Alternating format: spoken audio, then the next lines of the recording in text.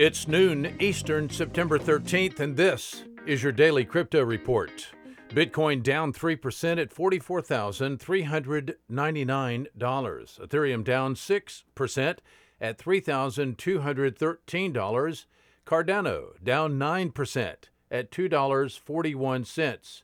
Those are your leaders by market cap. Top gainers in the last 24 hours, Gala up 169%, Digital Bits up 14%, and Kyber Network up 8%.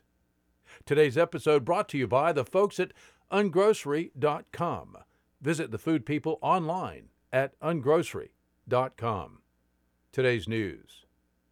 Interactive Brokers, a NASDAQ-listed brokerage firm, said it has teamed up with Paxos Trust to allow clients to trade cryptocurrencies.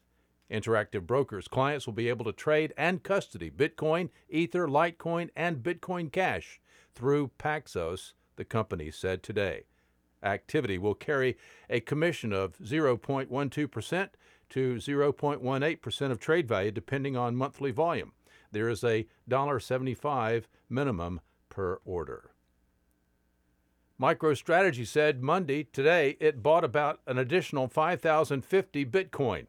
The business intelligence software company now holds 114,042 Bitcoins, which were acquired for a total of $3.16 billion, and at an average price of $27,713 per Bitcoin.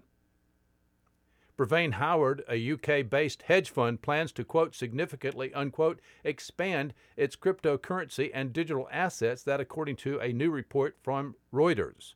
Chief Executive Aaron Landy, who's been at Brevene's helm since its co-founder and longtime crypto backer Alan Howard stepped down in 2019, stated the firm has a, quote, commitment to rapidly expanding its platform and offerings in cryptocurrencies and digital assets. Well, that's all for us for today. Visit us at dailycryptoreport.io for sources and for links.